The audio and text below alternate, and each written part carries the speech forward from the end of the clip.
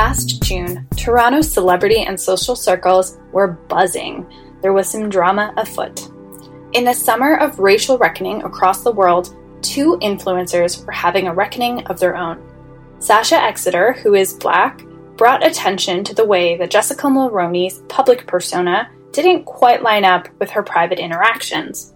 Jessica Mulroney is an heir to the Brown Shoes Empire, a Canadian shoe company for international listeners. She is more famously known as being Meghan Markle's best friend. She is also married to Ben Mulroney, the son of former Canadian Prime Minister Brian Mulroney. Exeter said that Mulroney threatened her brand partnerships via message because she felt personally attacked by Exeter asking influencers to do more to stop racism. Exeter had receipts, and she shared them on social media. After Mulroney publicly apologized to Sasha for any hurt that she caused, she sent Sasha a private message threatening to sue her for libel. Guess what? Sasha shared these on social media too. And the backlash against Jessica Mulroney came swiftly. She quickly lost many brand deals and had to take a step back from public life, shutting down her social media and hiring a PR agency. Ooh, today's a good one, folks. We are talking about cancel culture. There has been a lot of discussion on this topic over the years, and we've kind of brought it up in a few episodes on this podcast. It's become so politicized, but it is such a juicy topic, so we are going to dive into it today. I'll start by saying that I am here for cancel culture. It's a way for people to be held accountable for the offensive things that they say and do. I think the term has lost some of its effect, especially since it's thrown around so casually, not always being applied to topics around social justice or any of the isms, racism, sexism, ableism, etc. What once felt like a powerful way to strike fear into people in positions of power now feels like something cheap. We're going to talk about some examples of celebrities and well-known people who have been quote-unquote canceled, such as J.K. Rowling, Kevin Hart, Paula Deen, and more. So, let's get into it. This is the No Nonsense Anti-Racism Podcast. So what is cancel culture? Well, there's a few definitions. The definition that we are using is that cancel culture is commonly referred to as the phenomenon of frequent public pile-ons criticizing a person, business, movement, or an idea. Dr. Meredith D. Clark, a professor of media studies at the University of Virginia, describes cancel culture as, in quotations, an expression of agency, a choice to withdraw one's attention from someone or something whose values, inaction or action, or speech are so offensive, one no longer wishes to grace them with their presence, time, and money. Cancel culture does feel like a more modern phenomenon, but it's not really new. Ways people have been canceled throughout history include gossip, vigilantism, and more recently, digital activism. They've been present for a long time. Canceling someone for something that they said or did has been around as long as people have lived in social groups. There are unwritten and written norms for how we're supposed to behave with other people. So when these rules are broken, someone is usually going to let you know. There isn't a clear history of cancel culture, but we can reflect on different aspects of its development over time. Some trace the terminology of cancellation to Black American 1991 film New Jack City. You're a murderer, Nino! I've seen you kill too many people, Nino! Cancel it. I'll buy it. So in that clip, a character uses the term of canceling a girlfriend, dumping or breaking up. This quote actually resurged in 2009-2010 when the rapper Lil Wayne referred to this line specifically from New Jack City. And then we saw this line, this idea of being canceled, coming up again in Love and Hip Hop New York in 2014, and it made its way into Black Twitter, signifying the removal of somebody from your life. Other people note that cancel culture has roots in 2010 era Tumblr blogs. In particular, a blog called Your Face is Problematic. discussing why stars are imperfect, and then this grew in prominence on Black Twitter in 2016 to 2017. Interestingly, Google Trends show that there was little to no search interest in cancel culture until the second half of 2018 and the early half of 2019. Around this time, there was some fleeting cancellations. People like Taylor Swift, Kanye West, and Logan Paul for different reasons. And of course, there have been previous acts of collective action related to canceling, such as blacklisting and boycotting, but these are limited in scope, with factors such as structural power and resources largely determining how much somebody is canceled, and we'll talk about this as well. But in the early years, canceling and cancel culture was aligned with the history of dragging, calling out, and reading, which is prominent language that is used in Black queer communities.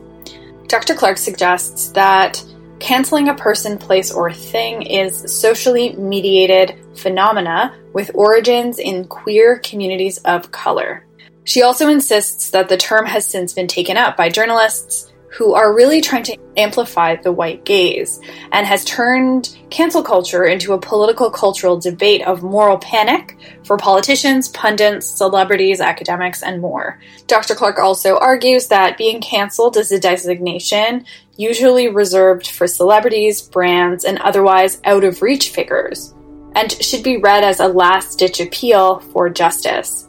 Calling someone out has been mistaken for Twitter's mob mentality, but it's really a measure of community management, emerging out of practices from Black circles. Further on this point, the language and meaning behind cancel culture has been seized upon in political conversation, especially by right-wing pundits, who use cancel culture as a war on conservative ideologies, where they say right-leaning folks are primarily targeted.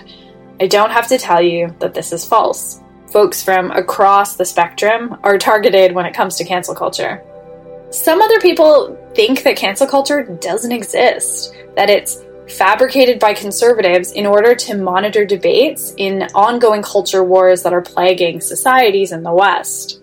A Canadian writer named Sarah Hagi writes that cancel culture as described by many critics doesn't really exist.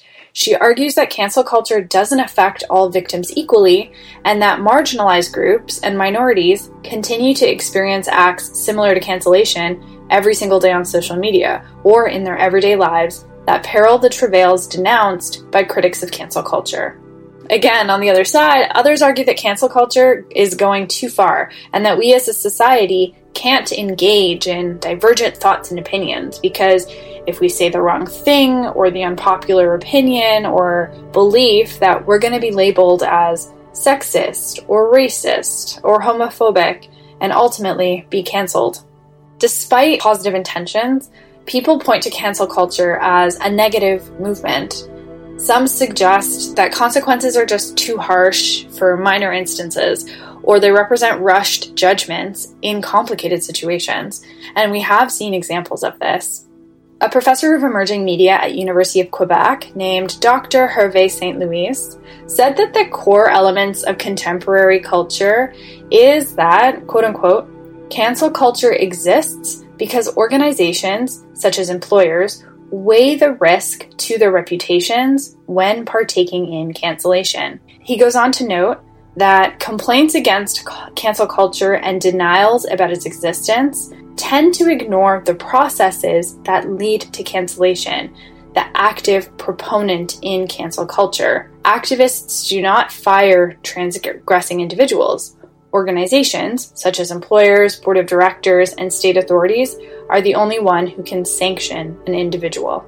So what he's saying is that organizations and institutions, at the end of the day, are able to decide who is canceled and who is redeemed. Essentially, the tangible cancellation of someone is actually enacted by a third-party agency that gets to enforce social and moral norms when they decide to disassociate from a shamed individual. And these third parties hold power to influence a person to either resign or apologize or something else. And this is a really important point.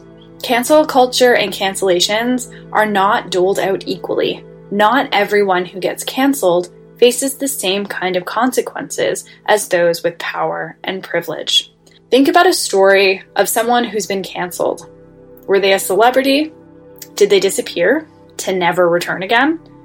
Probably not, because celebrities are much less impacted by cancel culture. If you have a good public relations team on your side, make a public apology, and disappear for a little while, you're probably going to be fine. This is not often the case for the average citizen who doesn't have these support systems in place for them and have to manage their mental and physical toll of being canceled all on their own. So to the earlier point about what cancel culture actually looks like to people, we're going to talk about a few examples of celebrities who were canceled. The first example that we're going to talk about is Kevin Hart. He faced intense online backlash in the fall of 2018 when homophobic tweets of his resurfaced after he was chosen to host the 2019 Oscars. A number of different people and celebrities and comedians came to defend Kevin Hart, who said that he shouldn't be judged based on a statement that he made many years ago. In the end, he decided to step down from the hosting gig and refused to issue another apology. He later blamed cancel culture for this entire thing. Though much of the media attention was critical of Hart, it's not like he's just disappeared forever. He's since found wide-ranging career success in movies and television, so he hasn't really been canceled. Another example of somebody being quote-unquote canceled is Paula Deen. In 2013, Paula Deen was sued by the former general manager of her restaurant, Uncle Bubba's Seafood and Oyster House, which she owned alongside her brother. In the lawsuit, Deen was accused of racial discrimination, and her brother was accused of sexual harassment. In her deposition, Paula Deen admitted to using the N-word and admitted to expressing her hope that her brother would experience a genuine Southern plantation wedding, reminiscent of the full antebellum or post-antebellum era when essentially black people waited on white people. The lawsuit was dismissed, but Food Network, Walmart, Target, Sears, Kmart, and a number of other companies had already cut ties with her. Other horrendous things that she did included making an employee dress like Aunt Jemima and calling another employee My Little Monkey. So, if you'll remember, Paula Deen disappeared for a little while, but after the scandal, she was able to raise $75 million for her private company from a private investment firm who bought the rights to her Food Network shows and began to stream them on her own subscription platform. Since then, Paula Deen has been a contestant on Dancing with the Stars, and she's been a judge on MasterChef Legends, so hasn't really been canceled. Oof, this one is recent, but Bill Cosby. In 2018, he was sentenced to 3 to 10 years in a state prison for allegedly drugging and sexually assaulting former Temple University employee Andrea Constant in 2004. Cosby served about 3 years of his sentence. Now, there are over 50 alleged victims from over the course of 40 years who have spoken out against Cosby. In his deposition for the Constant case, the comedian admitted pursuing sex with young women with the aid of Quaaludes, which can render a person functionally immobile. He admitted this. In the aftermath, he was released on a technicality just a few weeks ago. In April of 2018, in a scorched earth defense strategy, Cosby's attorneys banked on the backlash of the Me Too movement, describing it in their closing arguments as a mob mentality, and that he was essentially being canceled, that he was being lynched, that the Me Too movement against him was witch hunts, and that this was just a case of McCarthyism. He's out of jail and is planning a return to stand-up comedy on a tour. And he also has a docu-series in the works about his life and his legacy and his trial. It's shocking to think about it. One more example, somebody who was quote-unquote, a celebrity who was quote-unquote canceled, J.K. Rowling. She supported and posted a number of transphobic tweets on the internet a few years ago. And this is one of those examples where individual cancellation doesn't equal systemic or institutional cancellation. because after these transphobic tweets, a number of people tried to stay away from her, didn't want to appear close to her, but she was being called out by a number of people from the trans community and their allies for the transphobia. Very clear transphobia that she was putting out on the internet. And despite this, there was no effect on her position with her publishers or with any kind of movie deals with Warner Brothers that were in the works. In fact, her publisher banned its staff from boycotting J.K. Rowling's, so she was protected by her publisher in the wake of these transphobic remarks that had been made. So another example of how, although someone is technically being canceled for something that they did or said, there are sometimes people who are in positions of power who are protected from really feeling a full sense of being called out. The No Nonsense Anti-Racism team came together to sit down and discuss cancel culture and their personal thoughts on it. So you're going to hear from two of our fabulous team members who are always doing so much amazing work behind the scenes. I wanted to bring them on the episode this time to talk about their thoughts on this topic. Jade Sullivan is a Black feminist geographer and intersectional activist, currently learning, loving, and living on unceded and unsurrendered Mohawk territory, also known as Montreal. Having recently completed her Bachelor of Geography and Women's Studies at the University of Ottawa, she is pursuing a master's at Queen's University in Gender Studies. She currently works as the social media manager for No Nonsense podcast. Beverly Osazua is an avid learner and passionate researcher of identity politics and African mobilization. A recent Masters of Arts graduate from Queen's University's Political and Legal Thought program, Beverly joined the No Nonsense team, excited to educate people through innovative and engaging mediums. When she's not researching, she's learning to play her baritone ukulele. And we are going to jump into this conversation with the No Nonsense Anti-Racism team on cancel culture after this short break. We are so grateful to have the support of you, the listener. One way that you can support the No Nonsense Anti-Racism podcast is if you could write us a review. It would mean the world to us. You could write a review anywhere that you listen to podcasts, mostly on Apple and Google. So please take just a few minutes out of your day to write a review. Also get in touch with us if you have any feedback. Our contact information is in the show notes. Also follow us on social media. We'd love to hear from you. I have the wonderful Beverly Osazua and Jade Sullivan joining on this conversation. It was really something that I've wanted to talk about, especially like with other people, about what cancel culture is and its effect on society and people. So really happy to have both of them joining on the call. Hi, Jade. Hi, Beverly. Hello. Thank you for having us. Hi, how are you? Good. You guys have been doing so much work in the background and have been a part of all of the conversations on anti-racism that we're having, but I haven't had you on the podcast yet, and it was about time. I think we have a lot of like expertise in the background. However, we don't really talk much. My name is Jade. I use she, her pronouns. I'm a recent graduate of U Ottawa and new student at Queen's University. I'm studying gender studies for my master's. I am the social media manager at No Nonsense Podcast. So all the little social media is all me. And yeah, I think that's pretty much it. Hi, everyone. I am Beverly Osazua. My pronouns are she and her. I'm a recent Queen's graduate from the Political and Legal Thought program. So that was a cool thing, just thinking about thinking. And I have a BA in humanities. And I'm also the researcher and writer for No Nonsense Podcast. So it's great to have the both of you joining on this conversation. Curious to hear what your thoughts are. I imagine we probably have similar thoughts on this, but I am going to play devil's advocate and ask a few questions that kind of get us into a different direction at times. So first question, what does cancel culture mean to you? How do you define cancel culture? I'm going to let Beverly take the reins on this one. Yeah, thinking about that question, I think there's like two directions. So there's what I think cancel culture is essentially the call for accountability from someone who has broken a social norm or done something wrong It's usually relating to like celebrity, a brand, or a major concept. And it's demanding some form of justice to be done.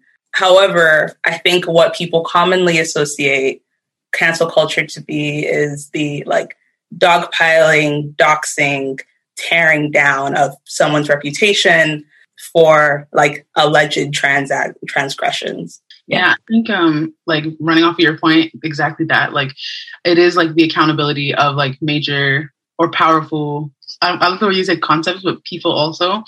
But I think it's also like a political movement within itself. Kind of, I think it slowly has become like skewed away from what it initially was. But I think it is like a political movement to keep people accountable for their actions. And like not even social norms, just being like harmful, like just being a poor individual at heart. Like, you know, it doesn't matter if like you've actually done something completely wrong or you just have like skewed views. Sometimes people need to be held accountable. So I think, you know, one thing I was thinking of relating to that is whether it can be classified as a movement versus a phenomenon. And I think I relate it more to a phenomenon. There's no one singular, not that a movement can be decentralized, but there's never like a certain faces I associate it with. Sometimes it peeps through in other movements, like we saw it peep through in the Me Too movement, but it kind of runs by its own fuel. I think it kind of spills out into like just a phenomenon that we see across different sectors tying to the same thing.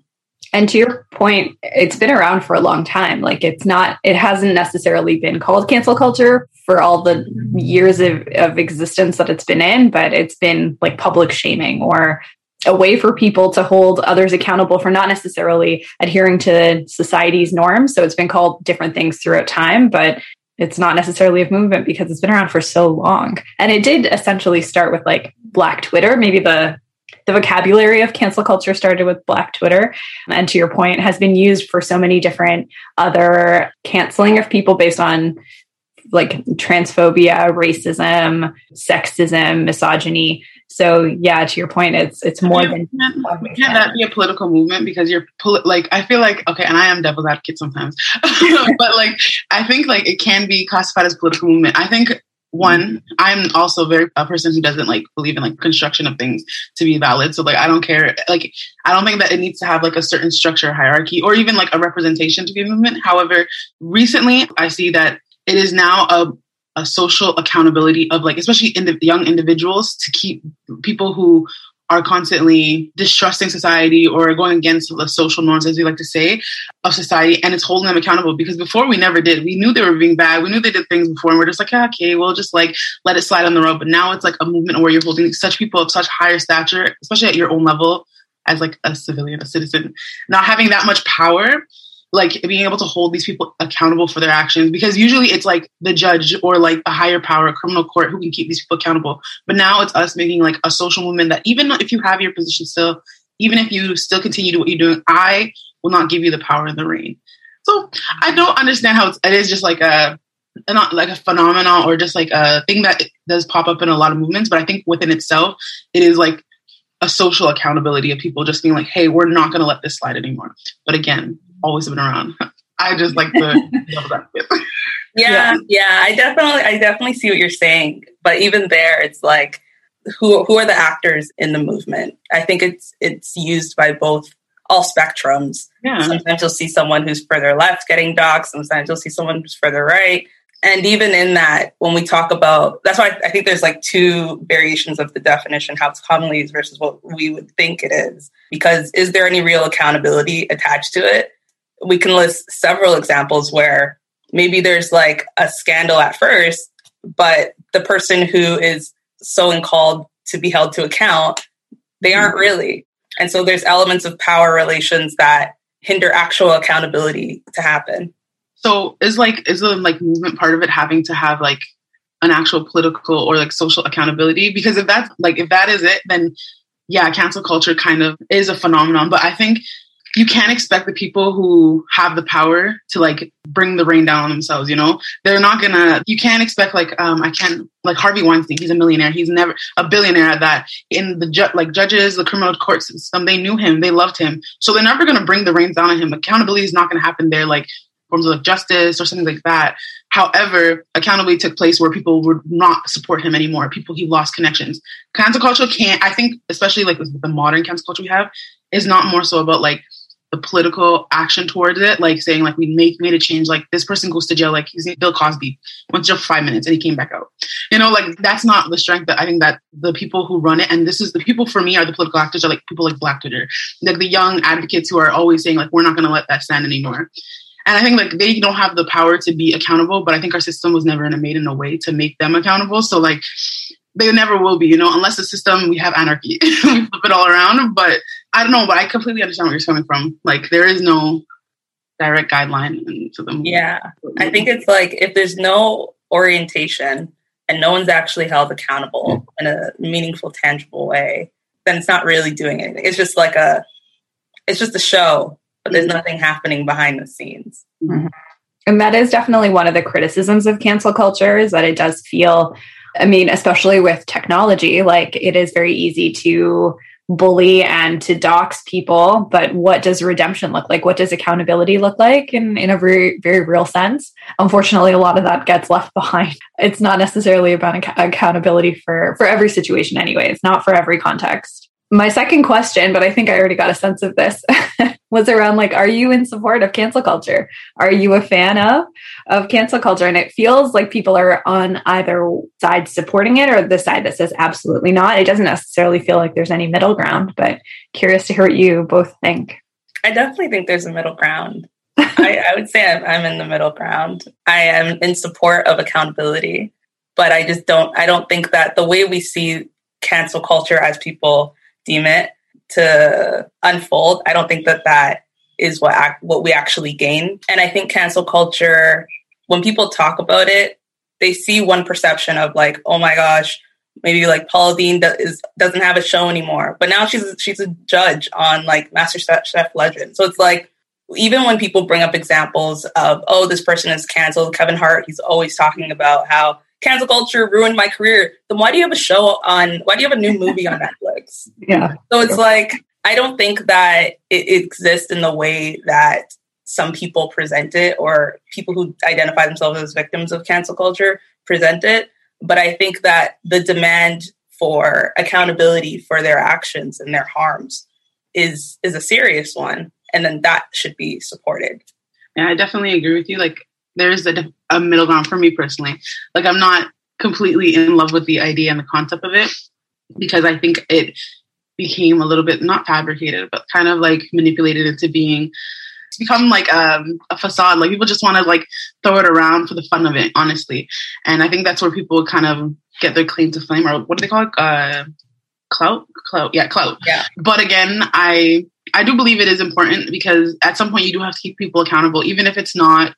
I do recognize that we can't always keep people accountable at like the highest and most powerful levels. However, if we can keep them accountable socially, like I'm never going to listen to your music again, or I'm just not going to engage with you at any point, I think that is important too. And kind of just also getting out, even if the person doesn't get canceled, which often doesn't happen, letting people know that these people have these people have like horrible things about them that you should keep like in the back of your burner, you know, or like, okay, first one's come to my head is Justin Trudeau. We know he's the prime minister. You know, and even when he came up with blackface, and then a week later he went to like the Black Lives Matter protest and kneeled down. Like, nobody canceled him.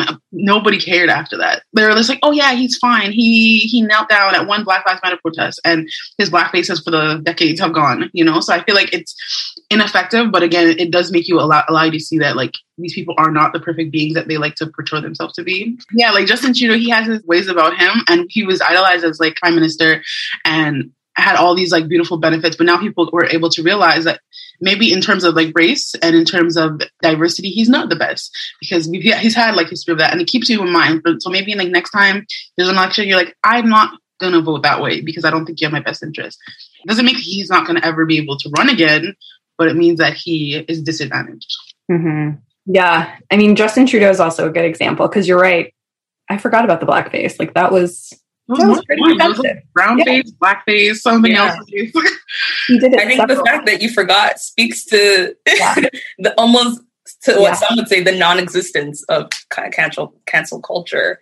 And I think like there was an article that I was reading, and the author was basically saying that it's really not up to the average citizen. Yes, it is a mobilization of our agency, which is beautiful, but it's up to the institutions and the corporations and organizations. They determine who is canceled. They determine if you are worth saving, if you are redeemable. And I have no stake in who Walmart decides they're going to give their contracts to. If Walmart thinks you're redeemable, well, you will be. If the state thinks you're redeemable, you will be. And also keeping in mind that the people, like, who's in charge of the state, these are like their best friends, if not them, so how would the state keep itself accountable? Like, how would you keep your best friend who you do the exact same thing with, how would you keep that accountable? And already we know the criminal justice system and like the political system and all these institutions are very corrupt and naturally anti-Black. Like, they were made these ways, not naturally, they were made and constructed to be anti-Black. So like, how would you expect like a judge who was instilled about all these things about anti-Blackness come to the forefront in the House of Commons and be like, yeah, I think that we do have a problem with systemic racism in Canada. They can't keep themselves accountable. And that's the same reason, personally, I think that they have a hard time like coming into accountability with things like the residential schools and actually coming up with a full apology for that, because keeping themselves accountable, like Justin Trudeau said, like the Pope needs to apologize.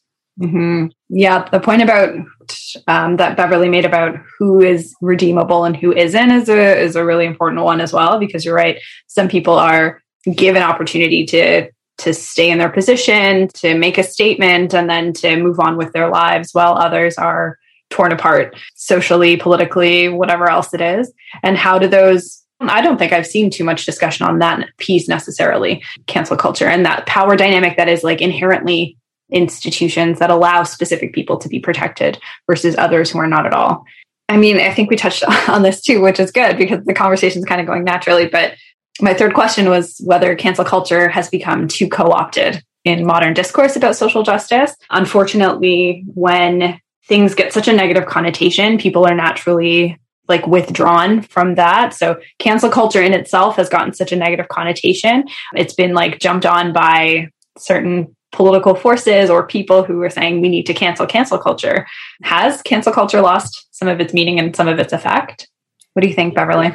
Yeah, I think we've definitely seen it become co-opted. And I think you'll be touching on this and some of that history. And it kind of emerged out of Black and queer communities as like, we've always known terms of like dragging or reading or calling out, things like that.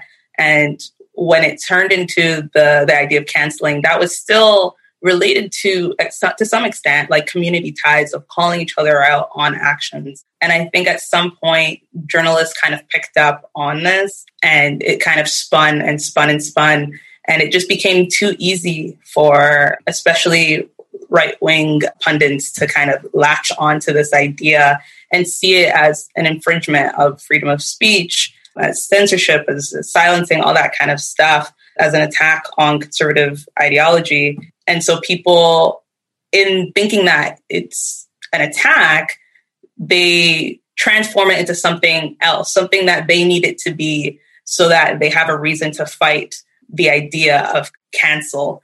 But like we've already discussed earlier, like there isn't really like a tangible aftermath to the canceling, at least for the major players who have committed wrongs. And so I do think there's definitely a co-opting and a misunderstanding of where its origins lie and how it was intended to be enacted versus what it is now, which is just kind of like a common phrase with a negative connotation for people to be like, oh man, SJWs are canceling so-and-so again. How could they do this? Blah, blah, blah, blah, blah.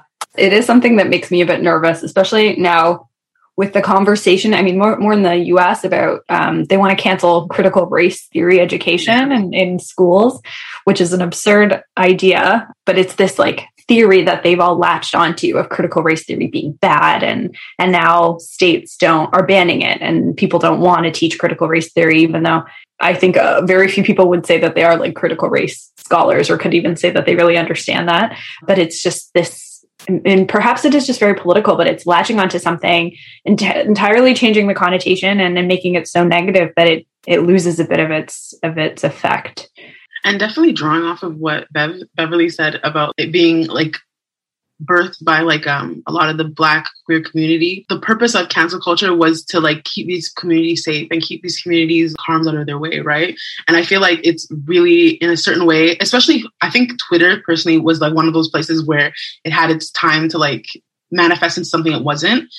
I feel like a lot of these communities use cancel culture and still do as like a safety net for like they're just like their day-to-day life. Like we can't have this person around because they're harmful for our community. But I think it's become like such a commodified way where like People magazine are posting like, oh, are we canceling leggings this year? Like that's not what cancel culture is about, you know? And I feel like that's where we lose our meaning. Like when people not read the definition, but don't understand where the roots of things come from or the origins of things, we often lose the direct meaning of like, and the importance of cancel culture. Like the reason that like there are so much inclusionary and safe spaces now are honestly because of cancel culture. You canceled certain people out of your spaces. You like told people that they're not welcomed anymore. Even the Me Too movement, like canceling certain individuals. But now, like, I think once it got into the hands of, I just want to say mainstream society. I'm going to use that because it's a nice word. Mainstream society. It's become this, like, honestly, such a commodified and gentrified way of expressing any form of, like, indifference. Or, like, I don't accept you for what you are. In every way, like, you see it in magazines, you see it at, like, even on the interpersonal level with friends, canceling, like, oh, we don't use, like, I've actually had friends don't, like, cancel out certain like language, you know, like colonial language. I canceled like colonial. I speak English. Colonial language. Like I don't want to speak French. I choose not to. Like I can, but I choose not to. Like that's something I cancel for my own like my personal beliefs. But people canceling, oh, we don't wear these clothes, or we don't support this brand, but we still support Zara, who uses you know, like who uses child labor to make clothes. Like I feel like it's a lot of the times it's like made up new versions of cancel culture. Yeah. And the spirit of cancel culture, which to everyone's point is rooted in addressing a historical power imbalance in which communities that have been marginalized, discriminated against, are able to hold people accountable. And that in itself is not something that I think anybody wants to go away, because it is such an important and necessary part of progress and social justice. Although we may not like or want to use the terms, the spirit of what it's about is still super important, especially to marginalized groups. And I think we talked about this last question as well. So maybe curious to hear ways that, maybe I'll throw the question out first, but it's, can someone recover and be redeemed from being formally canceled? And how do people redeem themselves? It's a big question. It's $1 million question. I don't have the definite answer, but one suggestion could be that the people who have canceled them or who's being in harm's way decide if it's redeemable. But personally, in my own personal opinion, I think like if you got canceled, you should be canceled for a reason. I don't think that you cannot change. Definitely think people have rehabilitation as possible. However, I don't think that maybe you hold the same rank in that space, or maybe that you can be redeemed and you can be proven to be a better person. However, you can't negate the harm that you've done. So one example, I'm sorry, I'm going to leave this one example, but like, you know, that example where a lot of like young white children will say the N-word when they're younger, and then they get older and they're like, oh, I changed. I'm like, we forgive you. You're not canceled anymore. However, you never think about the harm and the continuous harm that's being done to those Black children. You know, we never stop and say, hey, how do those kids feel? How were those children impacted? We're always like, okay, but they changed, you know? So I feel like even though like you can change, you still have done harm, and you can't like ignore that fact. And maybe if the community thinks that you deserve some forgiveness, okay, but we should forget, like at the end of the day, like you were 13, you know what you said.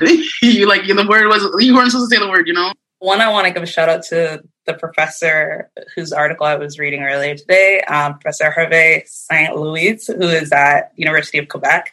And he wrote about the third party element in like cancellation. So the aspect of like the corporations and organizations who actually are the ones who influence whether the person is canceled. And I think that gets at the root of your question, because although I have the agency as an individual to not shop at XYZ store or not watch Kevin Hart's movie, like I'm not Netflix.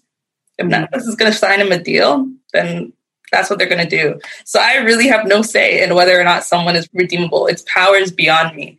But I think that also speaks to the social hierarchy that we live in, because if the average Luke and Harry is doxed. And I don't support doxing, and I don't think that it's a necessary part of cancel culture, but people who misuse it. So anyways, I think when people are doxing someone who's done something and they get fired, blah, blah, blah, blah, blah, like they have different consequences than what like Kevin Hart has experienced, or what there was a comedian who was like masturbating in front of women. Like, I forget what his name is, but Louis C.K. Yeah, Louis C.K. And he was still like doing shows and whatever. Like, there's different consequences based on your social position. Are you redeemable? I have no say in whether or not you're redeemable. This was beyond me. At the same time, though, there is like a back and forth. And even between like Kevin Hart example or our average Joe, maybe like said a racist thing at work, blah, blah, blah. Like, there is a level of protection, even for that average Joe. Let's say they're doxxed on the internet, they lost their job. I'm sure that a more politically aligned organization will find that person and give them a new job.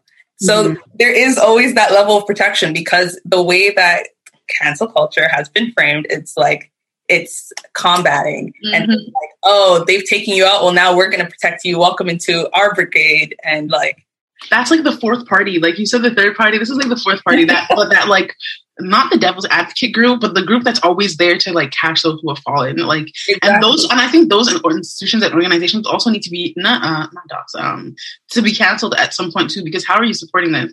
Walmart should have been canceled forever, but it's Walmart. But like all these organizations who are like, or all these individuals who are like picking up the pieces. Like, Bill Cosby went to jail for all of his levels of sexual assault, and then that same woman, the wife in the show, Rashida, she's literally, as soon as he got released, was like, oh my God, like, thank God justice has been served. And I'm like, how? You cannot say that. You know it. Like, like there's always somebody to pick up these pieces at the end, but like these pieces don't deserve to be picked up. Like, let them go in the wind, But a lot of R. Kelly fans out there, a lot of people who would deny what he's been convicted for. The same thing happened with Bill Cosby. A lot of people denied what he was convicted for, and a lot of people still support him. And so I think, if anything, I'm more leaning towards it really doesn't exist, at least not in the way that it's framed. I am all for cancel culture, accountability culture. I'm all for calling people out and calling people in. I think that also, that part of like, it's very easy to jump on someone and say, you've done something wrong, but it's not so many other people who are like, if there are people, but I don't see it as much, who are saying, let me tell you why this was wrong and how you can apologize, you can make up and hopefully be redeemed, whatever that looks like.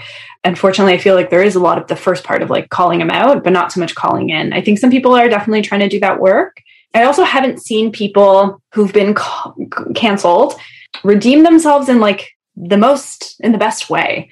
It would be really nice to see people who are like, let's use J.K. Rowling, for example, for her transphobic comments. A lot of people called her out. She had an opportunity to like learn, understand, have conversations with people who she hurt, and then turn around and say, okay, I've learned from my mistake. I apologize. These are ways that I'm working on making it better, fixing myself, but also making my relationship better with this community. And she did not. She doubled down and was like, no. And she is protected in many ways because she's like a billionaire many times over. She's protected. She has people who will still give her work to do and sponsorships and opportunities. Not that she needs it. And these are people who've also piled on and said, yeah, you see, this is exactly why censorship is bad. We should be able to say what we want. So there's another community who's completely been able to embrace her. I have not seen anyone who's been canceled really intentionally redeem themselves. And I don't know what that looks like, but I just haven't seen it. In the J.K. Rowling's example too, the publisher actually banned its staff from boycotting Rowling. So like there are so many levels of protection for her. And I think that aspect of calling in, when we think about systems of care tied to like transformative justice, there is the true capacity to recognize harm and work towards changing how we relate to each other and like coming into a relationship that is meaningful and is like truly understanding of remorse and all these things. But what we are seeing on the outside, people who are canceled, they aren't actually interested in being redeemed. And that's why they're so easily like pulled into this, like you're saying, the fourth party who gives that layer of protection, and their fan base does change. So maybe Kevin Hart's fan base isn't the one he once had, but he is now more supported by people who are anti cancel culture and all this stuff, because they're like, oh, now we have to support him because, man, those SJWs are blah, blah, blah, blah. And so there isn't any interest in really digging into the, I'm sorry, and here's how I want to do the healing. Here's how I want to show up better. And I think if more people actually took that into consideration, we wouldn't be as like, I don't know, in the situation that we are now. I think a lot of people are like, the only reason they like perform their apologies is because of like the consequences of cancel culture. And I think that's just like simply it. Like, I feel like if you wanted to be like anti-racist, if you wanted to be like anti-homophobic, or like make these movements be anti-oppressive anyway, you would have made those movements within yourself. You shouldn't have to be pushed by like dozens of like trollers on Twitter, or you shouldn't have to be pushed by like you possibly losing your job. Like that means that those people inherently did not care what they said before, and they said it with their chest, you know? So I think like cancel culture is very important and more than convenient, but when we have all these additional factors at play and all these additional people with so much power, it really does it more of an injustice than it does a justice. Because now we're looking at cancel culture in like from a perspective that one is not exactly what it's supposed to be, but also like we're taking all these other co-opted like versions of cancel culture, and we don't have an understanding of an authentic like not cancel like of how to like make somebody accountable for their actions. Right now, everybody's just like, as soon as they have like a racist video put online, they just go like, before they get fired, delete all their Instagrams, delete all their LinkedIn, make everything private, and then like apologize at work. But like there's a process to it, you know? There's a process to be getting redeemed from cancel culture, and that's like the problem already. Like they're like cancel culture, there's no like a backbone, there's no structure to it now. And like it's causing like people just to like be able to like weave through it, like just be redeemed. Like Kevin Hart, oh yeah, I put a 5-second apology. Or like all the celebrities who put on like a paragraph on the Instagram story and say, oh my God, I'm so sorry, like forgive me now. And we're like, oh my God, they did so much work, they tried. And it's just like like that's not the point. Like if you can be redeemed so easily in cancel culture, what is the point of canceling them? Like we should have just left them there and let them say sorry. That's a good point. And it's always like that PR, like that script, like I'm sorry for what I said, and I'm sorry to the community that I've hurt. I will do better. I'm going to out tears, you know? Yeah. I'll take time to learn what I did. But then, yeah, what comes out of that, we don't really see. They just kind of show up again in a few months when things have died down and they're like, hey, I'm back. I love to learn more about cancel culture, like the positive like outcomes of it, especially for the communities who started it. I feel like I know all about cancel culture, but not as much as it does when it pertains to like queer, trans, and Black individuals. Like, I don't see as how beneficial it has been for them. You know, I feel like it's been beneficial for a lot of celebrity white women who have been like sexually assaulted or sexually abused, or people who, I don't know how to say this, like, you know, the most palatable victim, you know, the victim, the perfect victim, that's what they call them. But queer communities are still facing all these like unprecedented high rates of violence, and nobody's being held accountable, even though they know who it is, usually most of the time. Or they'll call out a certain individual for being harmful and like never hear about it. So I kind of want to know like how beneficial cancel culture is actually for the people who birthed it, you know? Like, is it actually doing what it's supposed to be doing, or are we only operating off like a co-opted version of cancel culture? Well, I don't know if this is really answering your question, but I do think marginalized communities are very much affected by cancel culture in our everyday lives, and we have greater consequence at the hand of it. And even when we think about maybe where it started from, I think there's like levels of community. And when something is operating at the grand structural level, it's never going to function in the way that maybe it was intended. And so internal aspects of community call out and call-ins, I think those are and continue to be effective, because I've seen on Twitter where like someone has committed some harm, they've been called in for a transformative justice process, and they're off social media for like months, up to a year, and they have a team that is working with them and the victim to like restore or to change the relation and understand the weight of the action. But that's not something that is going to happen at like a whole, all of Canada is not going to be engaging in a transformative justice discussion together.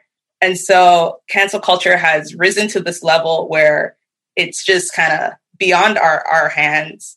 And I think it's become so politicized and so like good versus bad kind of thing that marginalized communities end up always being on the receiving end of the consequences, even when people who are anti-cancel culture talk about it. Yeah, I'm thinking about it. No, give me a second. I just need to like digest it in my brain. But I would love to sit in on some of those conversations, like just to hear about the process, to learn about it, to see what that looks like, that restorative, transformative justice. They're not one session, but like I sat on two, and like I think like they're important to see. Like honestly, I feel like people don't know what they don't know, and that gives people opportunity to like actually understand. And the whole point of calling in, like a lot of people like just off the bat, because cancel culture is so abrupt, and it's just like you're canceled right now, like not going to hear about it. No, we don't get a lot of the time for like the community education or like the transformative justice as it is. And I feel like that is really a monumental point of transformative cancel culture. Maybe we should be advertising that a little bit more and seeing how people do change and how people like become more accountable and better individuals. Because like, again, though, that doesn't happen often. That happens in like very few cases. Like people aren't as privileged or lucky to have like opportunities where they get to learn like that at that level. But like having those moments or like teaching people how to like educate people in like a transformative way, maybe like an addition to making cancel culture more beneficial and like ensuring redemption, you know, like you got to do the time, you got to do your reading, you got to do your own interpersonal like reflection in order to be redeemed. Because if you can't, like, what's the point? Like you can just send your Twitter or your paragraph on Instagram and just say, I'm sorry, but you haven't actually done the work. So that's actually a good point though. I also wonder if this is causing me to reflect on a TED Talk that I listened to ages ago about what does it feel like to be wrong? It doesn't actually feel like anything. We process being wrong with being bad, but when you're wrong, it doesn't actually, like, there's no physiological feeling behind it. It reminds me of just the fact as humans, we don't like to be uncomfortable. That's also a reason why, unfortunately, when it comes to like social justice, so many people kind of lean back and don't want to necessarily engage because they don't want to be uncomfortable. But being uncomfortable is an important part of learning and an important part of awareness and understanding, and cancel culture makes people uncomfortable. And so they don't necessarily want to be canceled. They don't want to feel uncomfortable. They don't want to have to sit in those feelings and sit in those emotions. But yeah, I think we all need to be a little bit more uncomfortable. So thank you, Jade. Thank you, Beverly. I don't have any other questions, but I think we've had a really rich conversation on this. Really appreciate the conversation in terms of where we've gone with redemption, accountability, and what this topic is in a larger sense. So after listening to everything, what do you think? Do we need to redefine or rename cancel culture to something else? Lots of people refer to calling people in instead of calling them out, or canceling cancel culture and instead using something like accountability culture. Whatever you call it, it isn't going anywhere. We as a society will always be calling out and calling in for perceived transgressions. But if we want to change hearts and minds, at the end of the day, is canceling someone the best way to do this? Today's episode was researched by Beverly Osuzua. Jade Sullivan manages our social media. My name is Nora Yunus. Thank you for joining us. We'll see you next week. Bye.